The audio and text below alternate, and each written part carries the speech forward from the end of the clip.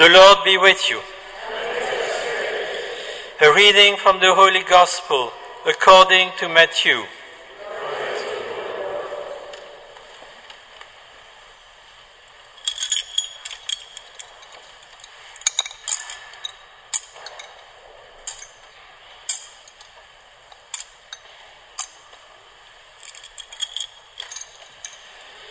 After Jesus had been born at Bethlehem in Judea during the reign of King Herod, some wise men came to Jerusalem from the east.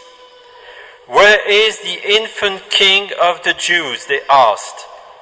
"We saw his star as it rose and have come to do him homage." When King Herod heard this, he was perturbed, and so was the whole of Jerusalem. He called together all the chief priests and the scribes of the people and inquired of them where the Christ was to be born.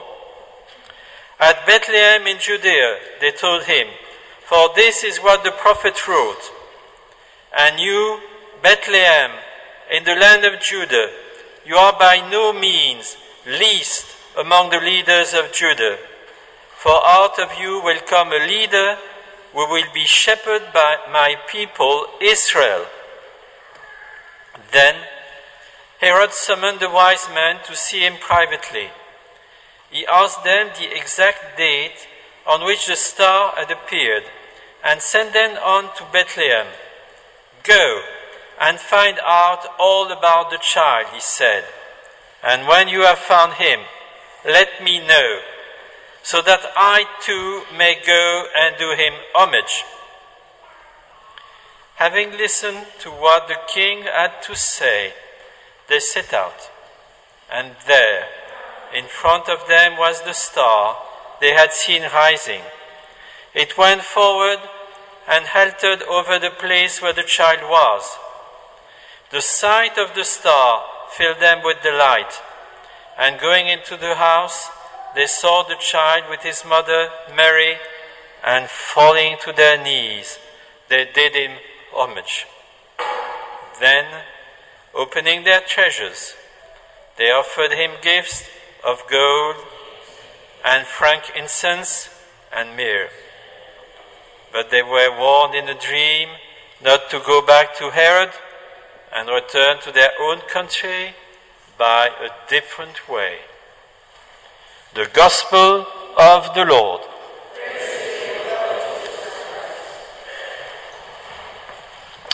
Brothers and sisters, the big feast of the Epiphany. I think there are two things that we can stress about it. The first one, of course, and that's what the liturgy gives us, it's the revelation of Jesus to all the nations. Because those wise men, they come from outside the boundaries of the Jewish people. And it is the prophecy of Isaiah. "Arise, shine out, Jerusalem, for your light has come. The glory of the Lord is rising on you." But there is a second thing that we can stress, and that is the one on which I would today like to insist, to stress.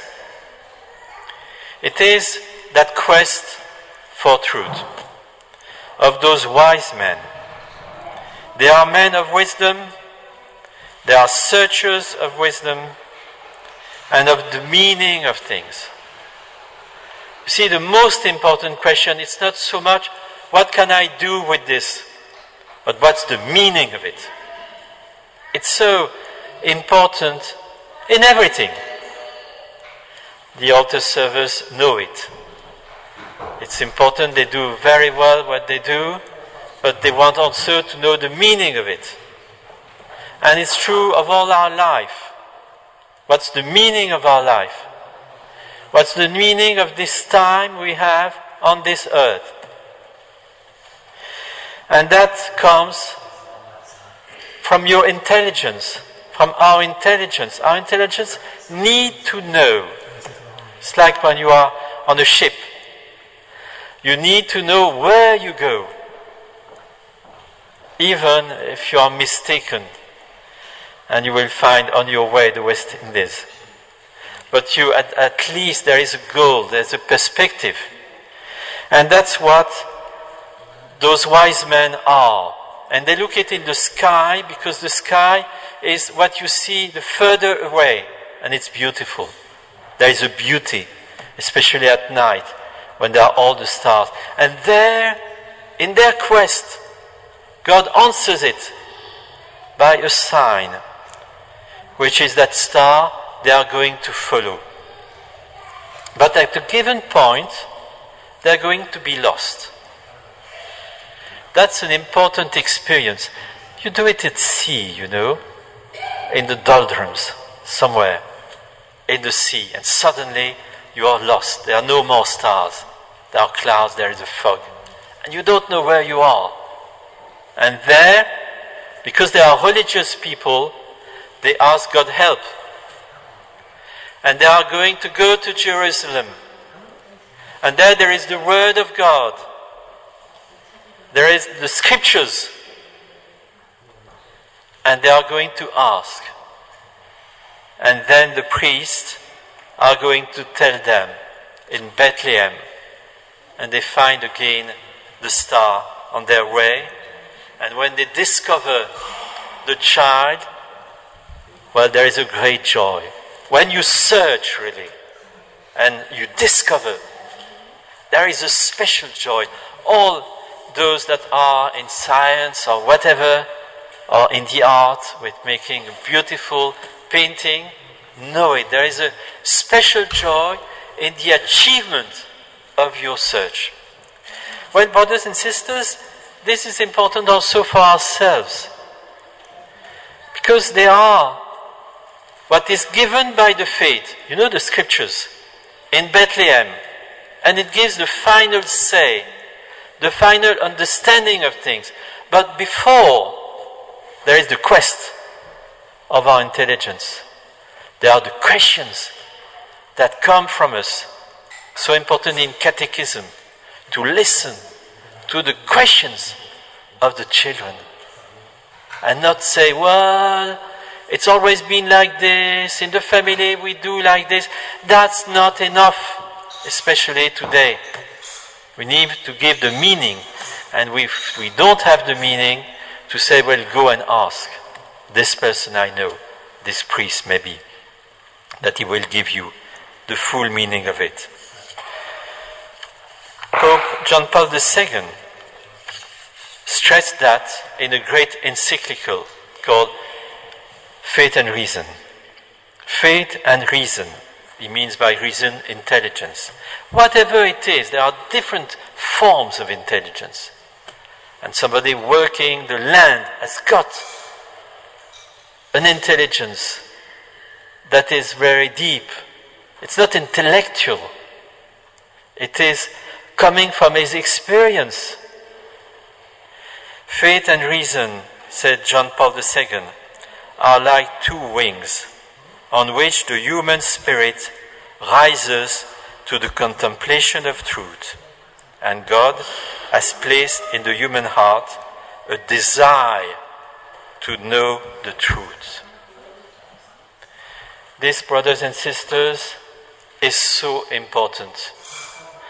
Education is not only to memorize things for an exam.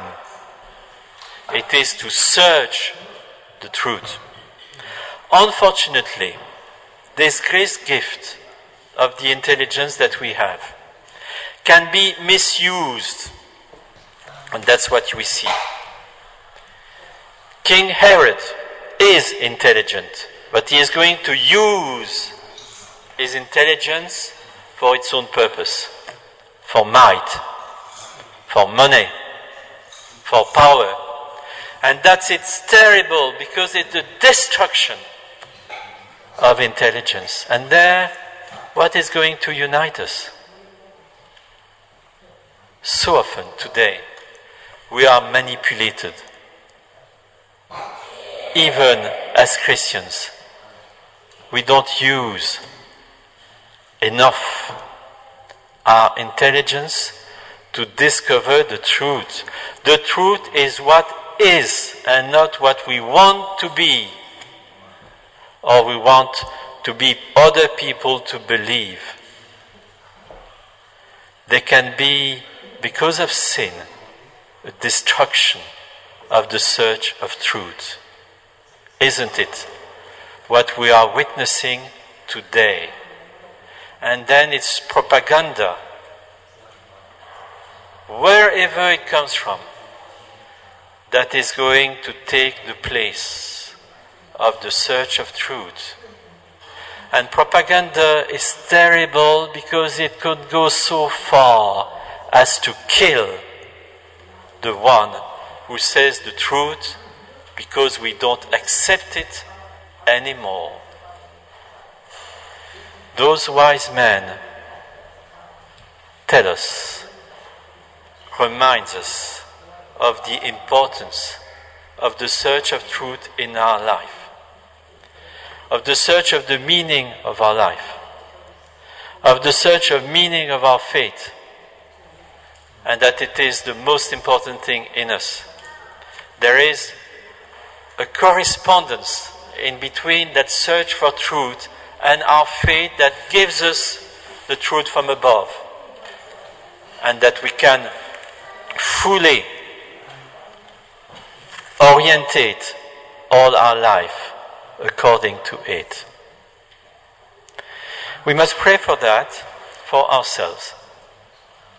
We must pray for that to better understand every day the will of God on each of us.